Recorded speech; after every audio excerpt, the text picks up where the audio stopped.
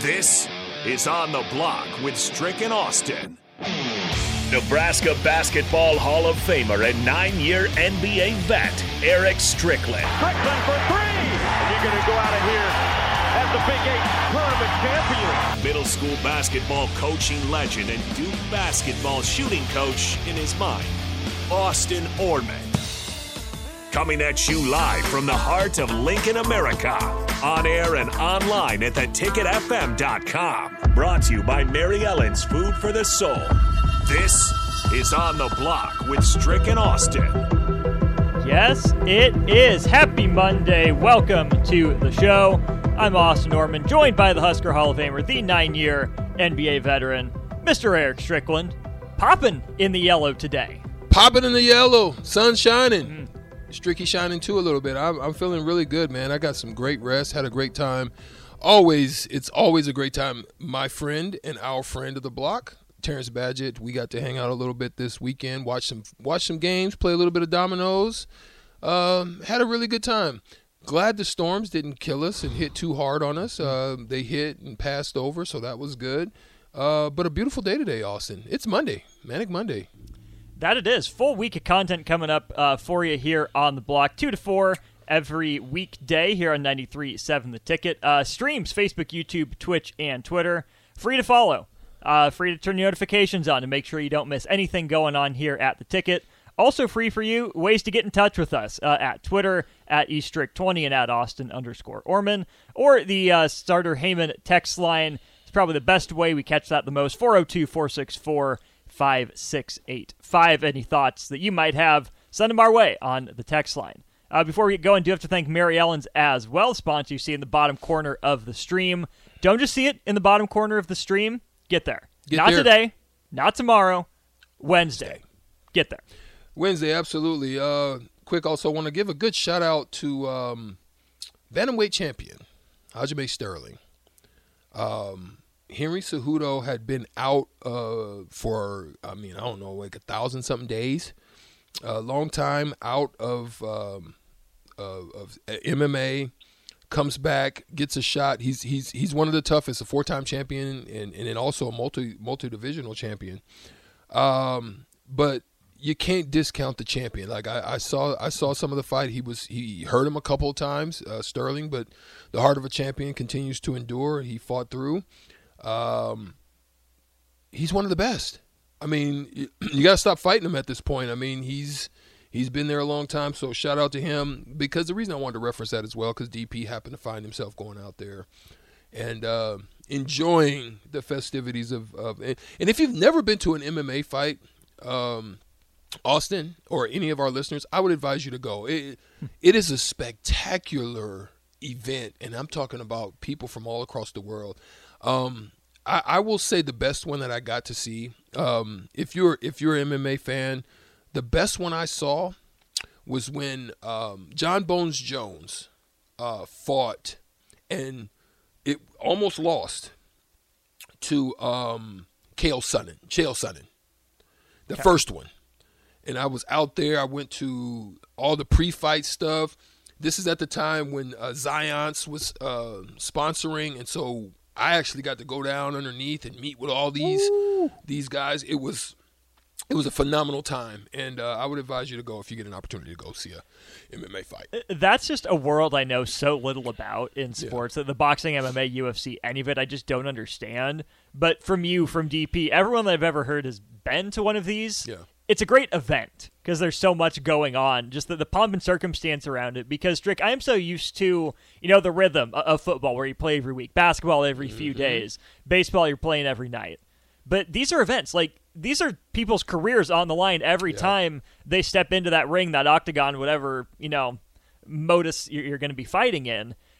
Just having stakes that high every time you step in the ring, that would have to make the event that much better. Yeah, and I would also say before we move on to the next topic or either hit a break, I would also have to say that I find it interesting even more so than boxing because I think boxing went through some years. After Mike Tyson, Lennox Lewis, and those crews, especially at the lower divisions, it went through a phase where I was seeing boxers, like, for example, some people may not like him. I think he's a technical boxer like crazy. Floyd Mayweather, for example. Very, very good technical. But there was a fight that he had fought early on in his career. I think it's marred. And I think there's a few of them that you could say he probably lost. But this one, between him and Sweet Pea, Pernell Whitaker, when he was still kind of in his prime, I think that broke him because he knew he won that fight. Like it was won. And so I think boxing to me got to a point, Austin, where I was just very disappointed. It seemed like they were just kind of pushing certain guys through, even though they may not have had great outings. It seemed kind of had a corruptness feel to it.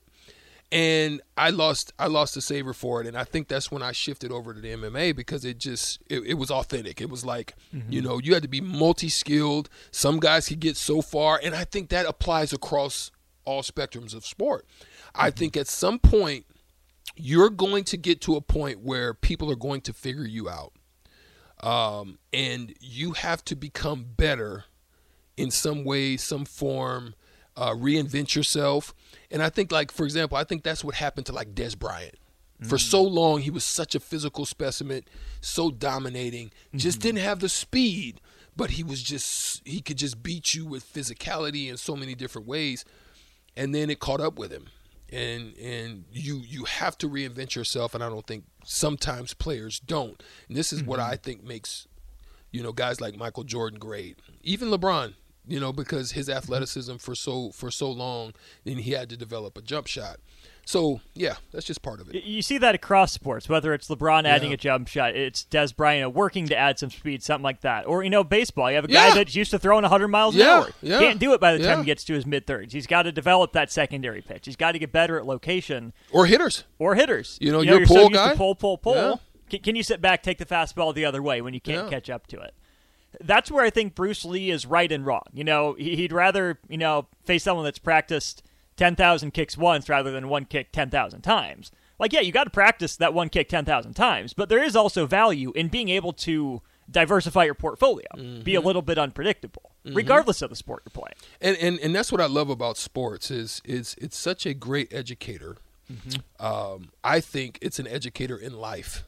I think it's an educator across spectrums, not just in the sport. I think sports taught me so much more about life, about business, about being integrity, about family, about work ethic, about so many things.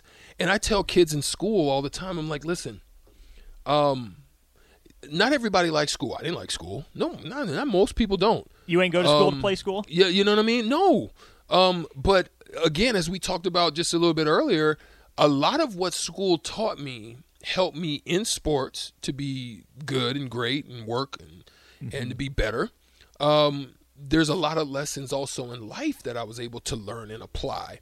How to relate, how to work with somebody you don't necessarily like, how to deal with coaches that don't. That's the same thing as dealing with a boss that you don't get along. I mean, it's all these different elements that sports taught me about because you have to learn how to navigate those systems in different parts of your life.